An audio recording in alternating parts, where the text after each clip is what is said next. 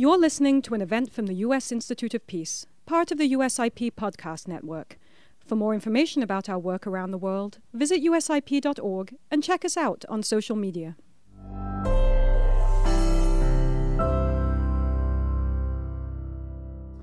Welcome to the fourth and final panel in USIP's series on the troubling spate of coups around the world. I'm Billy Ford, Program Officer on USIP's Myanmar team, and I'll be moderating our discussion today, which will explore the factors that precipitated the latest coup in Myanmar. We'll dig into the implications of the coup and the role of civil society and international actors in restoring a federal democracy. Let me begin by introducing our esteemed panel. I'm excited and honored to be a part of this event, since these are some of the most important voices on Myanmar who I've followed for many years and whose contributions have become all the more important since the coup. Nyate Titsar is a doctoral candidate in global studies at the University of Massachusetts. She has held numerous research positions, including at Oxford University. Her research focuses on subnational parliaments and federalism, ethnic and identity politics, and social media and social change. Gum San is a specialist in human rights and conflict in Kachin State. He's the president of Kachin Alliance, a DC-based human rights organization. He also serves as the spokesperson and secretary of the Kachin Political Interim Coordination Team, which is an organization composed of representatives from across Kachin civil society, religious institutions, political parties, and others that aim to promote human rights, and that coordinates with others within the anti-coup movement to bring about the restoration of a federal democracy. Saichon Yunt is the Joint General Secretary of the Shan National League for Democracy, one of the largest political parties in Myanmar. He's also a member of the Committee for Shan State Unity, and he is a leader of the People's Representative Committee for Federalism, an anti-coup alliance of organizations that seeks the establishment of a federal democratic union. In addition to his political work, he's a historian, a policy analyst, and a peace builder who has held numerous senior positions in civil society and research organizations. And finally, Kin Omar is a prominent human rights activist and founder of the human rights organization Progressive Voice. She was a student activist during the '88 revolution, and since then she's served in numerous capacities, including as a founding member of the Women's League of Burma and of Burma Partnership. She's received numerous awards for her activism, including the Anna Lindh Prize and the Vital Voices Global Leadership Award for Human Rights. Thank you all so much for being here today, calling in from across numerous time zones at odd hours. We really appreciate your presence. I should note that the insights from this conversation will be incorporated into two policy papers. One will be a short commentary piece that focuses exclusively on Myanmar. The other will be a longer report about the spike in coups around the world. These papers will also complement the forthcoming report of the USIP-led Myanmar Study Group, which is an informal group of former diplomats and specialists on Myanmar who have met regularly since May to discuss how the US can respond to the coup. The study group's discussions have culminated in a paper that will include a number of recommendations to support US policy towards Myanmar, and that paper should be released early in the new year. Okay, so before jumping into the conversation with our panel, let me offer 1 minute of context for those who haven't closely followed developments in Myanmar over the past 10 months, and then I'll turn to our panel for the main event. Right, so in November 2020, the Aung San Suu Kyi-led National League for Democracy won its second consecutive election in a landslide. On February 1st, the day before the newly elected government was set to take its seats, the Myanmar military detained leaders of the elected government and took power. Since then, a diverse anti-coup movement has used violent and non-violent means to prevent the military from consolidating its control of the country. The military has responded with its typical brutality, murdering peaceful protesters, including over the weekend, arresting thousands, burning down entire villages, and employing torture and sexual violence. All of this in an attempt to pacify a population that is demonstrably unwilling to return to the military rule that it experienced from 1962 until 2011. The opposition movement has multiple components. It includes a nationwide and ongoing nonviolent movement of civil disobedience and public protests. It also includes an armed opposition movement led by ethnic armed organizations and new militia groups called People's Defense Forces. And it includes a range of political actors, including representatives from the deposed civilian government, as well as representatives from other political constituencies, such as political parties, civil society, activist networks, and others. These groups share a common hatred for the military, but have struggled to fully unify for reasons that I hope we'll get into today. Dialogues between these political groups, which virtually all of our panelists are involved with in one way or another, are ongoing and will be crucial to the movement's success. Okay, so I'll leave it there for now and turn to our experts to dig into the causes and the consequences of the coup and what can be done to restore a federal democracy. Okay, let's dive in. Myatte, first to you, I'd like to start with sort of a general question to help us understand the causes and the enabling factors that led to the coup. Very few people predicted that the military would take such drastic action, especially when they had so much political power under the 2008 Constitution. So what were we missing? What were some of the factors that made Myanmar vulnerable to a coup? Well, thank you, Billy, and thank you very much for inviting me, and I'm really glad to be here. So I think it's important to reflect the role and authority in the space of the military or Thermidor, So through all the history and until at present, Thermidor traditionally see itself in a very significant role, like the architect of the country's independence and the guardian of the state, etc. So given that construct, it always try to maintain its power and influence to have the largest share in the political space and the decision making. So as we all know that the military also prepare very systematically through 2008 Constitution, as you said, for its dominant political position in the transitional politics, and has maintained its role and authority even in the national and subnational legislatures and executive and administrative system as well. But while the transition was gaining momentum, the military found its shrinking authority in an ongoing power struggle with the National League for Democracy, NLD. So it's and also the landslide defeat of the USDP at the 2020 elections. So the USDP is the military backup party. So is that sort of things is confirmed such an alarming situation for the military.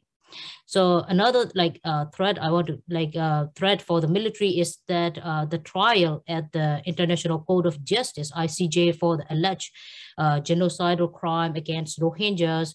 So in that aspect, the military became dependent on NLD's particularly Aung San Suu Kyi's plan and strategy for the game and the goodwill as well.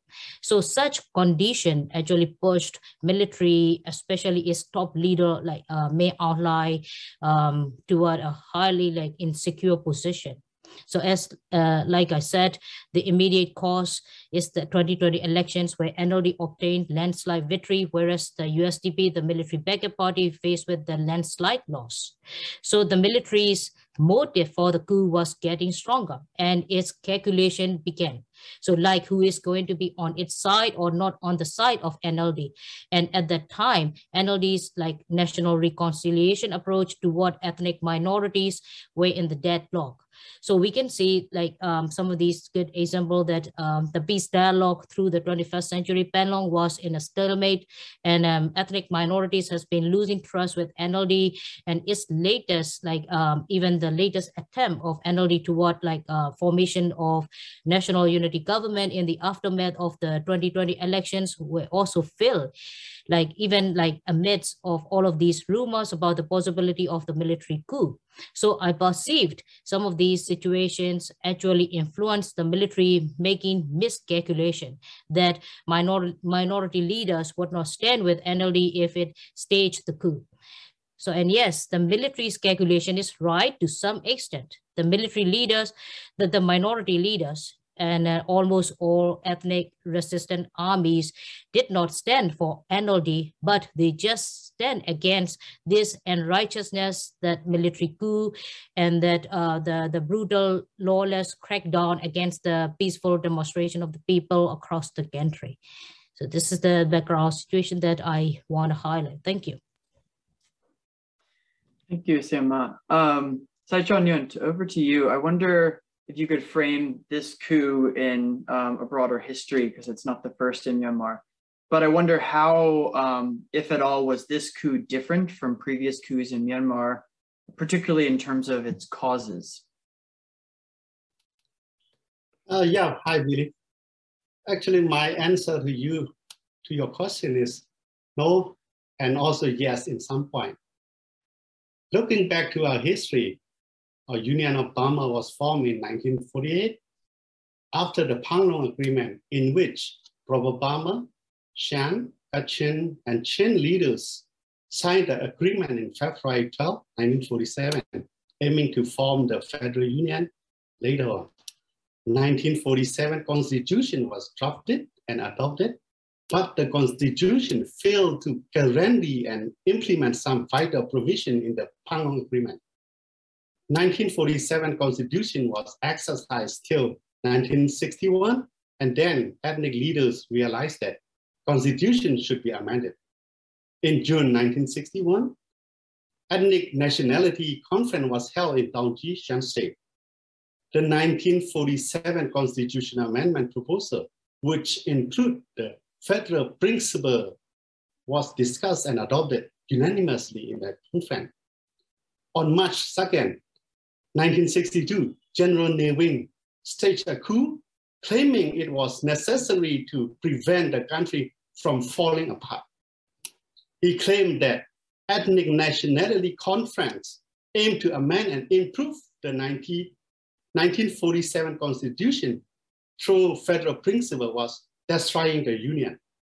He also spread the false information about federalism, including secession, which is the promises of Provo Burma to the Panglong in the Panglong Agreement. It will lead to the disintegration of the Union. After that, almost all of the participants in the conference were arrested and many died in prison. From 1962 to 1974, the military regime ruled the country without any constitution. Later on, 1974 Constitution, which recognized and allowed only a single party to rule, was adopted and exercised. In August 8, 1988, a nationwide people uprising erupted all over the country, demanding democracy and freedom for all. The people were met with violent crackdown that led to many killed and arrested. At that time, one of the coup leaders said, "Gun is meant to shut up. Gun is not meant to shut up the sky. It's meant to shot directly to the target." Many student leaders were sentenced to many years in prison, including Aung San Suu Kyi, who was put under house arrest.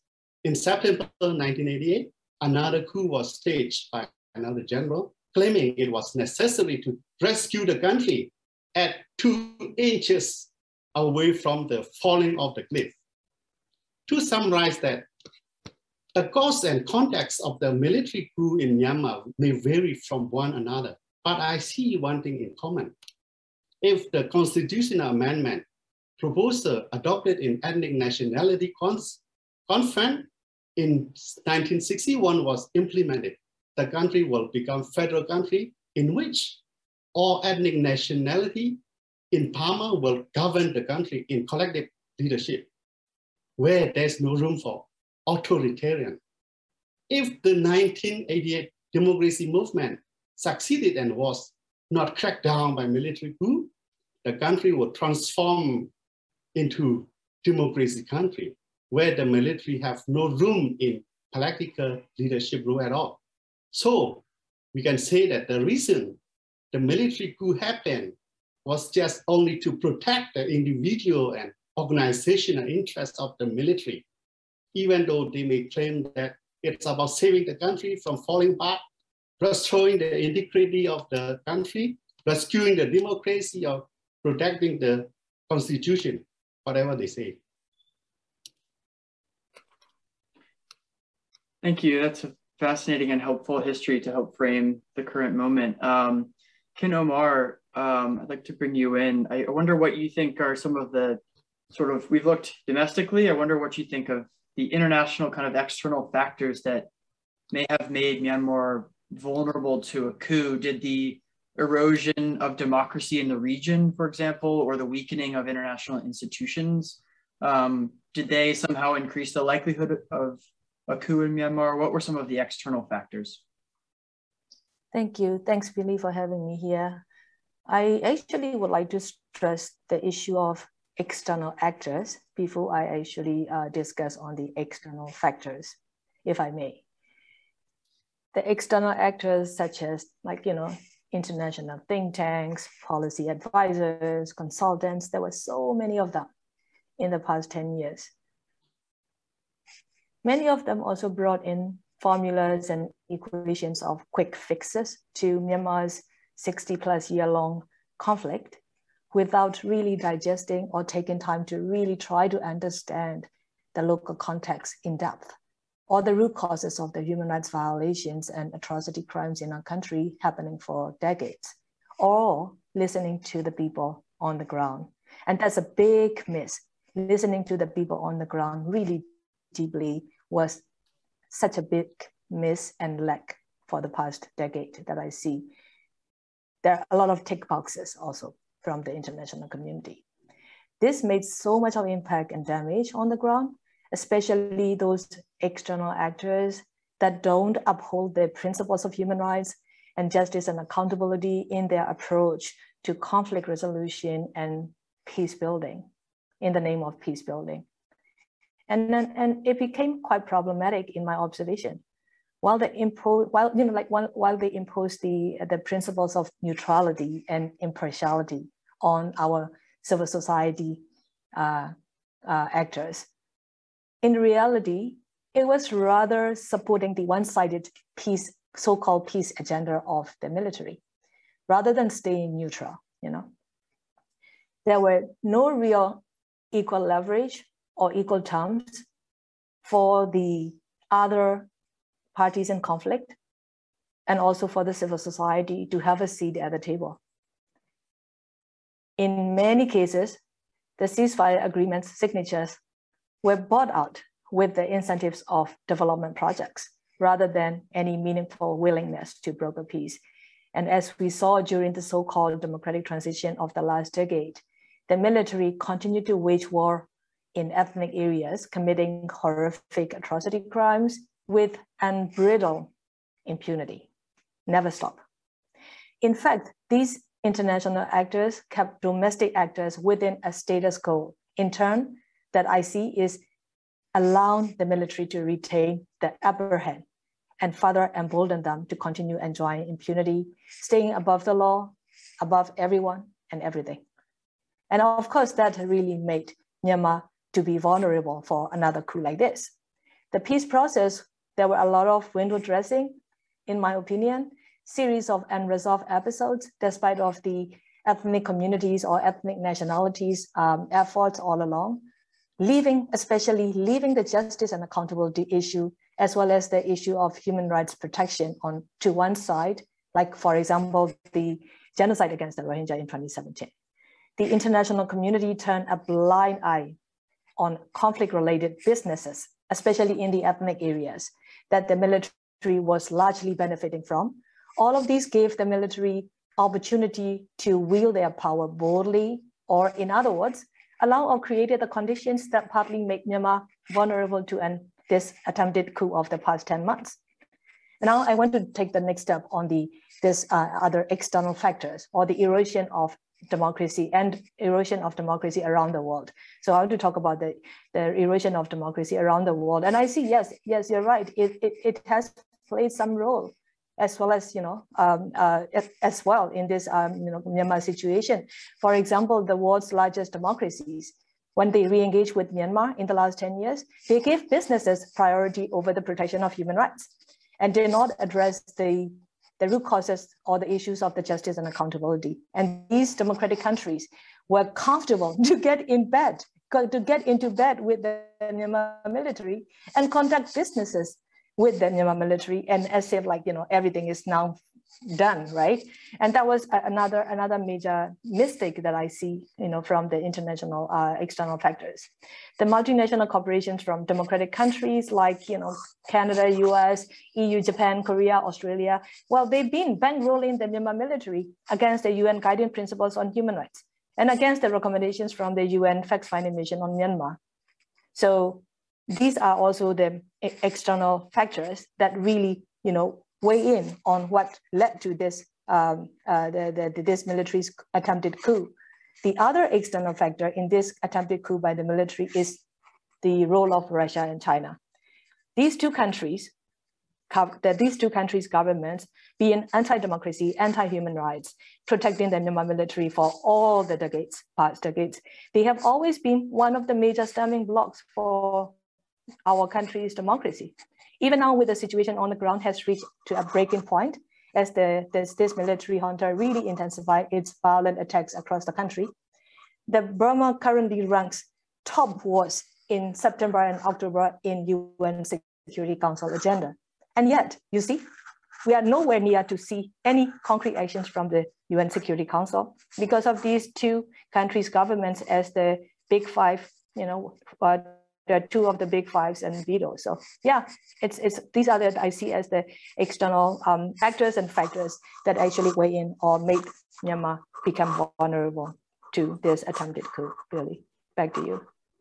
Thank you. That's really helpful. Yeah. So it sounds as if you're saying that the democracy support or peace building efforts during the transition period didn't actually lead to any structural changes, but they actually may have reified the structures that enabled the military to thrive. And that it's not only Russia and China that are causing these issues, but that democratic nations, and we're even seeing now with India and others who are kind of financing or providing technical or technological support to the junta. It's not only Russia and China, but also democratic nations that are failing to fulfill their role. Just one more question coming back to you, Khin Omar. How does this democracy movement differ from past movements in Myanmar? And what does kind of the nature of this movement, particularly its strength, its diversity, its sustainability, what does it say about the population's experience with democracy over the past decade? Thanks for this question, Billy. I was one of those student activists back in 1988 Democracy Uprising. And I compare between the two movements, very different. Now we are in a total new landscape, and also with a very clear vision of how everybody wants to, build a country or live in a country. So I think it's this very strong popular resistance to the past 10 months of the military's attempted coup really shows the people of Burma's experience with the democracy, not only over the past decade, that when they were able to enjoy or experience limited freedom, but also even under the previous military regime's times, they keep struggling. So this past 10 years in particular that I see is already grounded or rooted in spite of the military's continuing control over the country. And now everybody refused to go back to the status quo of the past 10 years facade of democracy, where their aspirations of genuine democracy were held hostage under the military's 2008 constitution. So actually the people have been in a long struggle for democracy, as you all already know. And we have to take a note that by passing the generations, people of Burma from different generations, they are not naive of the shortfalls and authenticity of some of the politicians in the past 10 years. At the same time, also the flaws of the so-called democratic transition. But especially I would say the rights-based civil society who really work hard for the human rights protections, and those who work for the, flourishing of democracy, like electoral education, and those organizations, including our colleagues here, like Siaman Yatatisa's research organization, for example, they have laid the foundations of the cornerstones of democracy, and they kept working so hard to ensure more opening of the democratic space. But see, like one comes to the national level policy matters, when National League for Democracy took power in last 10 years, you saw many impose self-censorship under Daw Aung San Suu Kyi's leadership, letting her take the lead, while many of them actually knew there are flaws and shortfalls and problematic approaches. For example, when it came to the national reconciliation, Daw Aung San Suu Kyi and National League for Democracy leaned towards the military, while they themselves continue to be insensitive to the needs of the non-Burma ethnic nationalities, or in some instances, even practicing the Burmanization policy of the successive military regimes in their approach towards the non-Burma ethnic nationalities. They're not giving due recognition to the ethnic nationalities' historical heritage and role as founders and equal partners of this union. But see, regardless of those dynamics, people to people, community to community engagement, and intra-ethnic solidarity have been built and strengthened further in the last 10 years. And civil society play a very instrumental role in that. So now that 10 years of people to people coming together has also become a backbone pillar of the past 10 months of this Spring Revolution that has become inclusive, vibrant, and diverse in tactics in their rejection of the military's coup attempt, and with clear and collective vision for a country they want to build and live in that is free from the military's tyranny or any kind of dictatorship. So there is like I said in the beginning, it's really a totally different landscape in Burma now, that they are not going back to status quo before February attempted coup. That's for sure. Thank you, Khin Omar. That's encouraging. Gumsen, I'd like to turn to you now. I mean, pulling on one thread that Khin Omar mentioned, since the coup, the regime has met regularly with its sort of shrinking number of supporters. But the nature of its relationships with these governments, especially its most important ones like Russia and China, it seems fairly transactional at times rather than a durable partnership. I mean, Russia is making good revenue, I think, on arms sales to the regime right now, and the relationship between Min Aung Hlaing and China is often contentious. I mean, what is your take on the role of these non-democratic governments in supporting the military's effort to consolidate power? Thanks for being here, to be invited. My assessment is that they play a very, very integral role in consolidating the power. Very important indeed. As you know, their role in these multilateral forum or international forum, especially United Nations, as you see, as our previous Khin Omar said, they intervened many times in United Nations, especially in the Security Council, in finding proper response mechanism for the country. And the way they reward these, as in the past, is offering a massive concessions that even would jeopardize the interests of the nation, security interests of the nation. In the past, we've seen Myitsone Dam. Now there's, I see Russia and Burma's relations beyond just a transactional issue or transactional. I see it as people may think that it's just Burma viewed Russia as a weapon shop, but I see it more of a becoming of a strategic partner, where Russia has a great interest in the region as well. So it's not one-way street. It paves a beneficial relationship for both parties. Russia's presence in Burma, or even dominance in Burma, will play a very significant role in regional in regional politics. That's my assessment. And also, as you have pointed out, foreign governments, especially our neighbors, two neighbors, play a very significant role in Burma's domestic politics since our independence. With peace efforts in the country, especially during the fighting with the Kachins in the past, renewal of tension or civil war in Kachin in the past 10 years, we know China's significant role in trying to make ways for the army, especially the military. It's transactional in some sense, but on the other sense, it's able to take a lot of its leverage, increase its leverage, increase its dominance in the Burmese politics, inch by inch. It's able to amass its power or amass its power over these years. So China's role in Burma has increased in many, many folds within this past 2 decades. Same is true as well for Russia. And we can talk about authoritarian regime facilitating to consolidate the power of the military, but we also cannot ignore the fact that democracies were also silent in trying to prevent these consolidation of power by authoritarian regimes.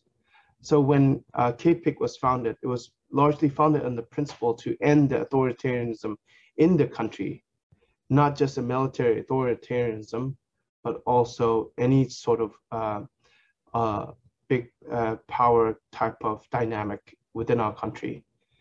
Because Kachin's insurrection began not during the military era. We have to remind ourselves that a lot of ethnic revolutions began during the parliamentarian era as well.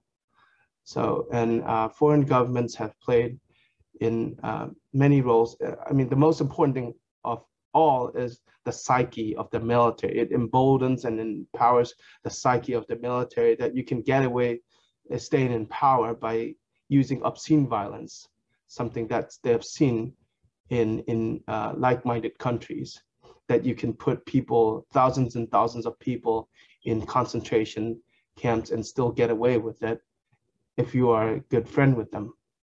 Or you can, sort of this wager violence through to power. And that's exactly what they're doing, and they're banking on it, and they were successful in the past, and they're hoping that they'll be successful this time. Because I've lived through, as a young age, through 1988 and also through 96, and also seen what's happened in Saffron.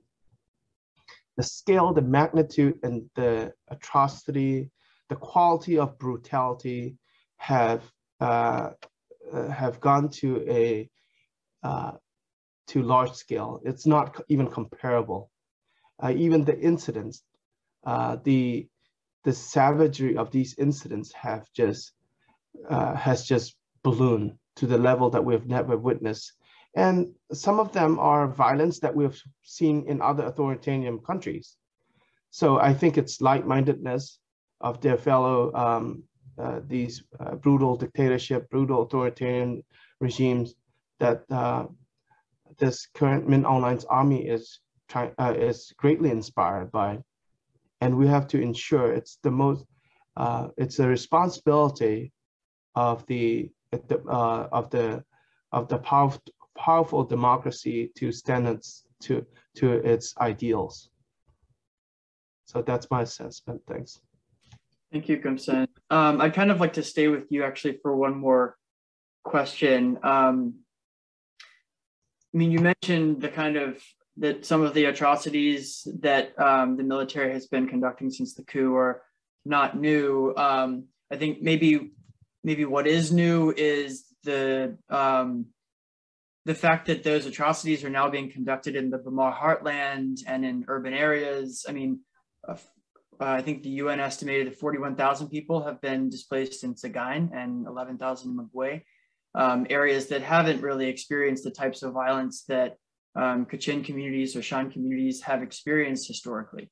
So I'm curious what you think in terms of what are the consequences of that in terms of inter-ethnic relations? I mean, does the fact that there's now a shared experience of common suffering somehow help to create an opportunity for reconciliation and unity between different ethnic nationalities?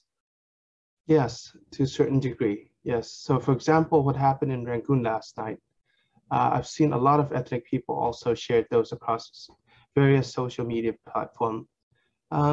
It just, to us, it's only proof that this regime or these people do not serve the interests of anybody. So-called even the optic of Burmanization, a lot of people, they maybe have some constituent that's ascribed to those ideas of, or support Burmanization. At the end of the day, it's not even about Burmanization, to be truthful. It's about one clique of people that want to retain its power through any means, but largely through violence, obviously, as any other institution. But for inter-ethnic relations, I see the greater enhancement of inter-ethnic relations. We know how NLD handled its power during interim period. They were not full control of the government, but they were very, very, to be truthful, they were lax in their sincerity with relations to ethnic groups, because these rhetorics, this is not the first time that we have witnessed these rhetorics, to be honest. We have witnessed this rhetorics that, federalism first, we have to make this fight first, even, prior to 2015 as well. So in the, these rhetorics, we hear these rhetorics again. It's quite funny, but on the other hand, it's a serious thing. But we see this atrocities that's unfolding in the heartland does give a pause to a lot of people, and I think our relationship it has become this, forged in this really, really terrible times, and it, I think a lot of ethnic understands that, realize that Burmese people began to understand the pain and the suffering, and our stories are actually told truthfully. Even with Rohingya, who would have thought that NLD members would talk and speak out against Rohingya? Of course, it's to a certain extent, it's a political convenience, but we rather want this to be a virtuous pathway for them as well. And true reconciliation that should be started from those who really were not truthful in the past. Thank you. Saichon Yunt, I kind of am curious your thoughts on this as well. I think there have been numerous efforts to unify the opposition movements, including the NUCC and the PRCF, among smaller efforts. What are some of the main barriers to achieving the unity? I mean, Gumsen just mentioned some of them in terms of historical grievances and unaddressed misunderstanding and those sorts of, or lack of sympathy or empathy.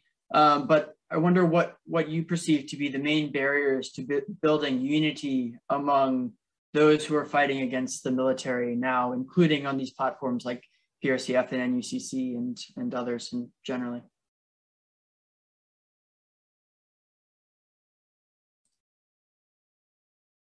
So yes, Saichon, that was for you. Sorry. Sorry, Billy, I'm not quite, I lost a little bit, and can you repeat my question? Yeah. Sure, yeah, I'm just curious, what are some of the main barriers to achieving unity among the organizations that are fighting against the military right now? I mean, we've seen the NUCC as kind of a more inclusive platform. The PRCF is another inclusive platform for dialogue among the opposition actors. I wonder what are the main barriers to building a more unified movement that's fighting against the military? Yes, as you know that there are so many groups, alliance initiating anti-coup movement like NUCC, and also PRCF, People Representative Committee for Federal, and also some other alliances. They are cooperating each other, and also sometimes cooperating within the group, trying for the eradication of the military dictatorship. But we have to somehow distinguish between the differences between unity and uniformity. Unity in diversity is not the same thing as uniformity. Unity in diversity is about common goal, maybe this different action. We all have common goal of defeating this military dictator. I also like to believe that we all have the common goal of preventing not only coup in the future, but also all form of authoritarianism. In addition, I also like to believe that we all have a strong commitment to the establishment of Federal Democratic Union that enshrines human rights equality and self-determination for all member states. But I do not believe it's practical nor strategic to pursue this goal with only one action, one platform, or one front. We must all do what we can, where we can, and when we can, in our own way to achieve this common goal. That means organizations like USIP also should somehow continue to support all form of all diverse group. So actually the hindrance now is that, in NUCC, for instance, most of the NUCC members are NLD or somehow pro-NLD. So even we are talking about authoritarian and majority, somehow harmonization, actually in NUCC also that, most of the members of NLD think that the jury power, the representative from 2000 election, they are the most powerful one. And then, somehow not quite genuine, I don't know exactly, to coordinate or work with the other group. So actually, even though they are saying that this is the combination of de jure power and de facto power, but actually in NUCC meeting, so we see some lack of some lack of joint collective leaderships, and also actually in the hindrance is not the it's not the substance, but it's just the the political will, and also the concept. Actually, even those persons won't understand exactly what's in their mind, but they are automatically somehow doing somehow like harmonization or majoritarian concept.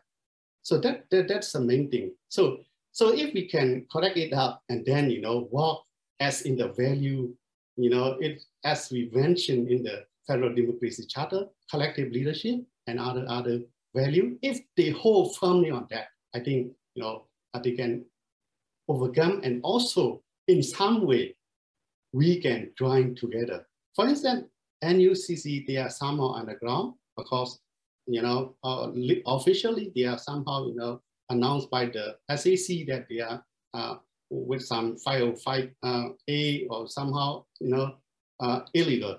So, but like PRCF group like us, we are still trying to stay still on the ground legally. So that's why, as I mentioned, that maybe we have same common goal, but maybe diverse action, different action. Yeah. Thank you for that. That's really interesting. And a major issue, of course, for opposition movements around the world is trying to build unity, but not necessarily uniformity, as you've mentioned. I don't know whether Nyate or Ken Omar or Gumsen Do you have any thoughts on that question? Otherwise, we can move to another section. Any thoughts on the question of opposition unity or major hindrances to building unity? I have a few, yeah, I mean, if I may share my thoughts on it, on this issue.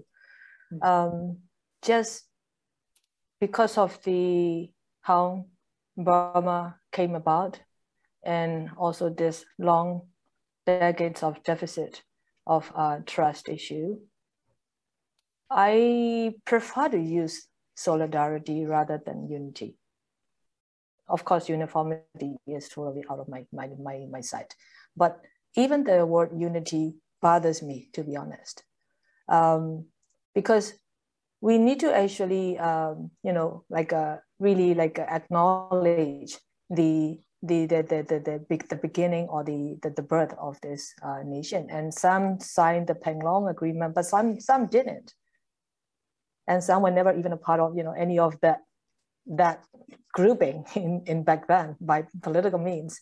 So I think, you know, just like really putting the record straight of this history is important. And if we are going to do that, if we can do that sincerely, I think unity is something that can come later. But then, like, talking about the unity when we don't have trust, I don't see a point of even saying that. So to me, I'm allergic to the word unity. But then I see this, the past 10 months give the most opportune time for this country to move forward if everybody is still wanting to move forward together. But I think what I see is also, I mean, like I hear Sia Sanchon talking about, like, you know, the NUCC not being legal, whereas the PRCF being the PRCF being the legal. I think the question to me is when I heard is legal by whom? Legal status by whom? I think we have to question that, while of course, you know, like respecting the existence and role of the political entities or the political actors in the country. But then legal by whom? I think that's the question that I will raise. I think if we can overcome some of these, like, yes, true, we are going towards one direction. And yet also, if we cannot synergize the different approach while respecting and recognizing also each other's role, I think it will still be challenging regardless of we call unity or solidarity for this, you know, one direction that we think that we are. But I'm not so sure that we will be able to do that. But I think it's important also to question about this legality, because to me, first, this military is not a legal entity. They are not lawful. And their attempted coup for the last 10 months, in fact, is failing. They are not successful. So when they are the one, when they are the one issuing the directives or amending the existing laws or even making the new laws, I think now the question comes to the other entities in the country is, are we going to accept that coming from this illegal entity, which in fact is nothing more than a criminal gang and terrorist organization? So I think that's a question. I'll throw it back to the political actors in the country. Thanks, Billy. Gumsan, did you want to come in on this? I saw you unmuted. Yes, so I think for the ethnic, it's most came to realize that this conflict have, most people realize that we're playing Russian roulette with our lives for the army to stay in power. It's a matter of time, it's a matter of whose time it is to be the victim. And that realization is what's emboldened people to take a much bolder stand that they have done in the past, and understand and forging of solidarity, as King Omar said. Unity is based on trust, and trust issue is obviously, it's a very troubling or hard subject, because the country, after all, was founded on an uneven union, right? It was a very uneven society since its founding. And it has also actually avoided participation of many other people. especially religious minority or foreign-born nationals. Right? And to be frank, those are really essential should be the part of the building blocks of the nation. But so we see that this conflict or this usurpation of power by Min Aung Hlaing is as an opportunity to take a chance on the promises of our founding fathers. And that's one of the principal reasons why Kachins are very adamant or very supportive of the current opposition. I know we've done it in the past, and it'd be really not unwise to repeat the failure of the past. But at the end of the day, we're still in this one family together, so we have to make it work. And under those principles, and just we can't let violence win, and that's the sentiment of majority of our people to join this revolution. Thank you. Really, yeah, go ahead, sir. That's just one thing that, as Kilma said, illegal is not. Yeah, actually, I didn't want to emphasize about it, because we as NLD never, join the SAC, for instance, the UEC election committee or any of their activity. What I would like to emphasize is that we are stand still in the country. In my home, actually, I'm in my home. So the way we are doing and the way the other group are doing will not be the same. I mean, just the way the different action. I just want to emphasize upon it. But anyhow, we are trying our best to, searching the way to cooperate each other. Actually, Federal Democracy Charter Part 1 is drafted by SNLE, proposed by SNLE. So I just mean that, yeah, we may have a different way of doing, but we may seek to be unity, and also we may seek the route to our destination. I just want to highlight on it. Thank you. Sure, thank you, Sia. Yeah, I think a common set of objectives, different methods, and trying to find complementarity is critical.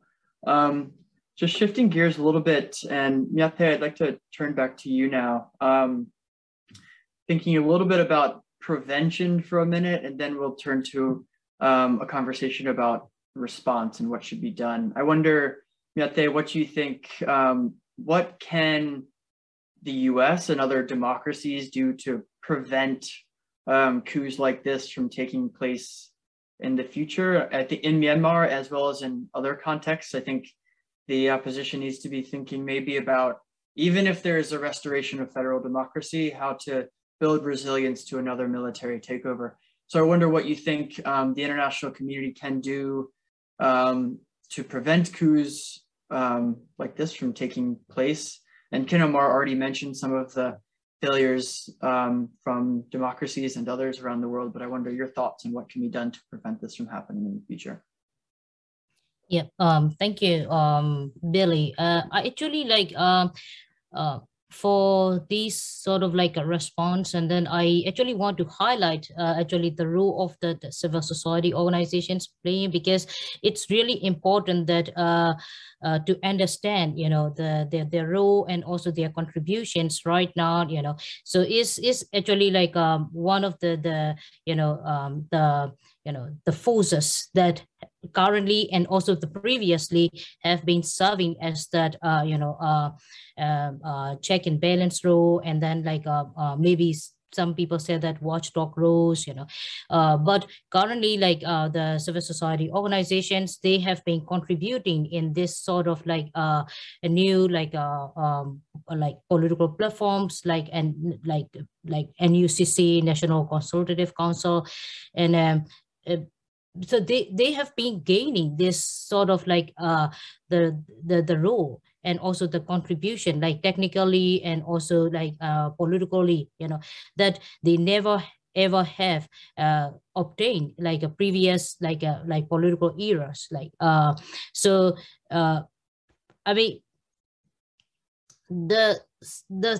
this sort of like multi-stakeholder platforms is kind of important, and the role of the civil society organizations actually in that platform is actually like is increasing. So this is actually very good like moment. So like, I mean, sort of like maybe people like some of these observers and things like some of the international organizations thinks that, oh, Myanmar civil society organizations has been like silent, or like they have been, you know, like washed away by this sort of like devastated like the tsunami, you know, like the political tsunami, you know, happened in the aftermath of the coup. But they don't actually. They have this sort of like with the spirit, and actually they have been trying to actually responding in a different like meaningful ways, you know. So it's really important to understand different like actors' role, and then the civil society, the role of the civil society is really important, you know. So this is one thing, and another thing is that I mean, we can say that not every, you know, like coup, you know, leads to a long-lasting like authoritarianism. But the case of Myanmar is very obvious, and no doubt at all that if this time this resistance against military junta fail, the country is very likely to stay like under the military dictatorship for several more decades. It's going to be like 20 years, 30 years, or maybe endless for us to stay under this brutal dictatorship. Right? So the US and the democratic international community should take a decisive approach in supporting anti-coup and a pro-democracy like revolution. Here, I just like even want to use the term revolution, because we are not merely in this in the like anti-coup movements, but in revolutions. So we need this destructive reconstruction, like first to end the deep-rooted military authoritarian culture, and then to start a genuine, like inclusive democratic society. So maybe like some of these people, like observers or international community, thinks that this approach is idealistic. Actually, it is not. The history has full of like examples that give us enough confidence that such a destructive reconstruction would render a better society and political system that we all like, especially the minorities, like has been longing for, like throughout the history. So even like the history of the United States alone in itself is enough case for us to refer, right? So I would recommend a decisive support for anti-coup democratic forces here, like, and we should at this point, like, we should not limit with that NUG and NUCC in considering like a key democratic actors, but we also need to understand the position and strategies of different actors, like including PRCF, and also the position of the minorities within the minorities, right? This like between like ethnic groups, both the politics of like ethnic minorities is also important to understand, you know. So this is really important, you know. And I also want to make like is like another point is that Myanmar military, like Myanmar authoritarianism, or whatever we call militarism, or state like driven like conflicts always go hand in hand with like extreme nationalistic sentiment. And then here, like the military is also very good at using that that like nationalism card, you know. So in this like current context, as part of the military's divide and rule strategy, it has been like the military has been weaponizing the ultra nationalistic group called like the Pew Sortie, or, you know, like Mabata at the community level. So this sort of extremist group that we can even call them civil society, you know, which is the opposite of the civil society, are now empowered and rising with the lethal weapons like provided by the military. So now we have an alarming situation that the level of the mistrust among community members are growing, with like a huge potential of leading to endless bloodshed among civilian community. So this is time now that we need a decisive support from democratic international community in ending this military junta and rebuilding the country. Thank you. Thank you for that. Yeah, the trust deficit at the community level seems to have potentially insidious effects. Geum Sen, I wanted to come back to you in terms of thinking about multilateral institutions and prevention. We've seen some symbolic action from ASEAN recently by excluding Min Aung Hlaing from a few summits, and the UN chose not to recognize the military's appointee to the General Assembly. But multilaterals have really done little of substance. And you spoke at the UN Security Council, an institution that has failed to act. I'm curious what you see as the role of multilateral institutions in mitigating the harms, potentially also from a humanitarian standpoint, but also trying to bring about a return to a federal democracy. Yeah, so the challenge that we've witnessed is that no nation is willing to stand up for, restoring of democracy or restoring of justice in the country. Let alone the multinational forum, right? So the challenge that we also see is that nations are prioritizing their national interest. So even the Burmese people, majority are beginning to think that, oh, these large nations or global powers are there to just make bucks or for the self-interest. Case in point, even the MOGE itself is a testament that even the greatest democracy in the world is not willing to stand up for money.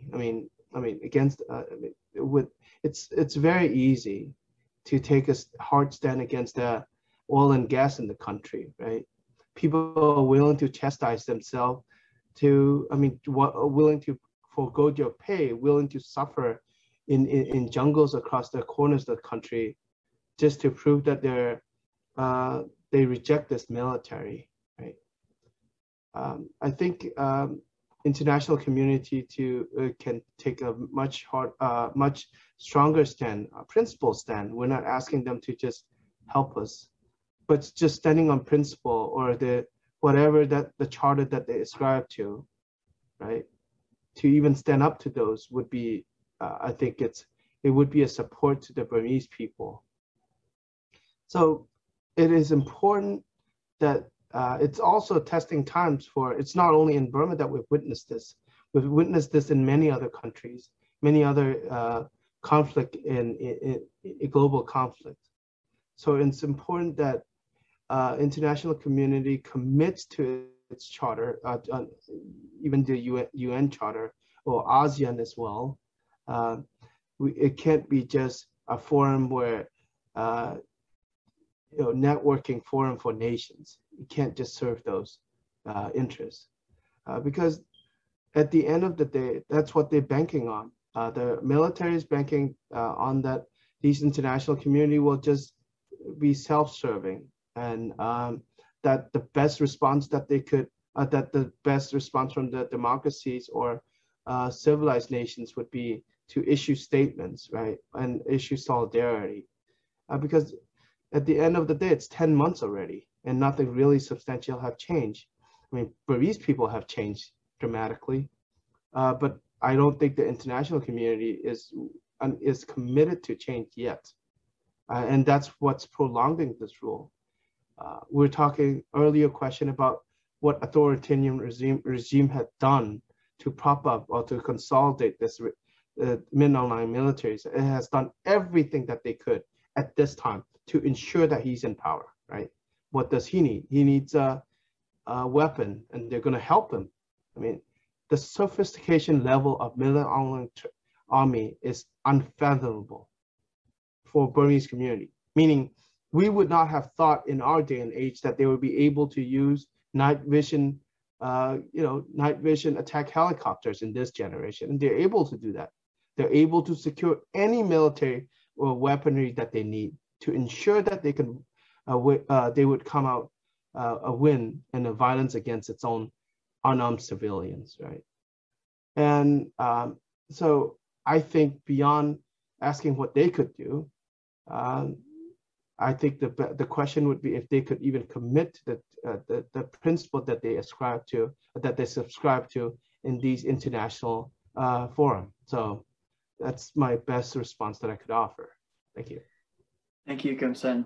Yeah, not asking for anything special, just adherent to the stated principles of the organization. And just with last night or with over the weekend, the videos of Tatmadaw vehicles driving through peaceful protesters, it's like, it's all, it's out there for us all to see, it's like, and burning down of villages in Chin State or entire cities. It's kind of like, at what level is the atrocity adequate to justify kind of more concrete actions that would change the calculations of the Tatmadaw? It's kind of baffling. But I don't know, Ken Omar, if you had any thoughts on that, the role of multilateral institutions at this point, or we can move on if not. Yeah, I can very quickly say that of both the multilateral organizations, and of course those are comprised of the governments, and particularly the democracy governments. I just want to follow on what Sia Kum Sen already said. I think it's really distressful for me to see that how the erosion of democracy, because we're seeing the leaders of democracy are not really keeping up with their promises or practice what they teach. I think that is the key. Now we really need to, if we really want to prevent the coups or even to stop the current Myanmar military's ongoing attempted coup, how do we do that? I think it's really important now the US government also really step up with the very concrete actions that we're not seeing. Yes, of course, there have some actions been taken up, such as like sanction maybe 2 military conglomerates and Mae Aung Hlaing and a few of the generals, but that's not enough, right? So like Sia Kum Sen said, we really need to see more actions. I mean, also the reality is like, if we cannot ensure the protection of the human rights, gender equality, inclusiveness, pluralism, how can we have democracy? And without rule of law, justice, accountability, and then the impunity will be entrenched that we have seen in Myanmar, Burma already. So any of the countries with that will always be vulnerable to a coup. Of course, like democracies of the world cannot always be the savior or go out and save, because the reality is we should be able to build the foundations for democracy and really take a stock in it, in the democracy building, and really put the foundation on the ground. And the Myanmar people have proved far more than they can ever, of how much they deserve, of their desire for the aspiration of democracy. I think, what else do they do? What else the world wants from the people of Burma? I don't understand anymore. What else the Burma people, what else the US government need from the Burma people to really prove of what they need? And, they're sacrificing everything that they have, really. So my recommendations to the US and other democracy is they really need to believe in the democracy for Burma people and any other, people in other countries who are really sacrificing everything that they have to, really have democracy. And they actually deserve nothing less, no less than the people in US or Canada, really. So these democracy countries themselves, they need to believe in our people as much as they believe in their own democracy. Otherwise, in the name of democracy, dictators will enjoy impunity and destroy democracy. I mean, just my last point. The Myanmar military, again, I would say, is the root cause of the immense suffering of our people. And they are nothing but a terrorist organization and criminal gang. The US government must treat them as one. That's what we need. Yeah. Thank you, Ken Omar. Yeah, that segues into the last question as we're coming to time here. I was just going to ask each of you 3 kind kind of top priorities or concrete actions that you would recommend to the U.S. government to help, with the mitigation of the suffering that's resulting from the coup, or efforts to bring about a restoration of civilian-led democracy? Ken Omar, you've mentioned a few points there. I don't know if you had any other specific recommendations that you would like to make at this point? Yes, very quickly. The Burma Act 2021 is right there in Washington, D.C. We need that Burma Act 2021 pass ASAP, ASAP, and make sure that, because this bill actually has many it's quite comprehensive. I've never seen this comprehensive bill before. And if that is passed, there are many things that we can do, because in our approach, we are actually applying full cuts strategy to stop this military. Cut the finance. So if the bill is passed, then we can really cut the finance going to the military by sanctioning the MOGE. Then we need to also cut the arms and ammunitions. Then that bill will allow the US mission in New York to take further steps to maximize their efforts within the UN Security Council. And we also need not only the global arms embargo, but also we need the impunity cut. And we would like for the US government to actually call the spade a spade, which is what happened to the Rohingya people in 2017 is a genocide. So just call it. But also in joining us in our efforts to address this longstanding impunity of the Myanmar military by really supporting our call at the Security Council to refer Myanmar to the ICC, or U.S. government can exercise universal jurisdiction and make sure they form their allies and coalition to hold these military leaders to account by international criminal law. Thank you. Thank you, Ken Omar. Gum Sen, how about you? 3 recommendations for the U.S. government at this point? Yes, so the first is definitely designation of genocide for the Rohingya. Second is cutting off the funding for the military. And the third is, I was in the Independence Hall in Philadelphia last night, and it reminds me of the importance of significance the foreign powers have played as well for the U.S. Revolutionary War.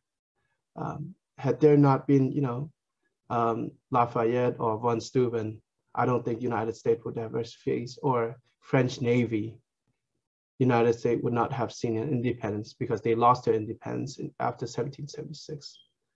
I think that's what Burmese people need. There's some times where people are capable to stand on their own feet. And there are times where they're unable to do that. And United States itself was one of those as well.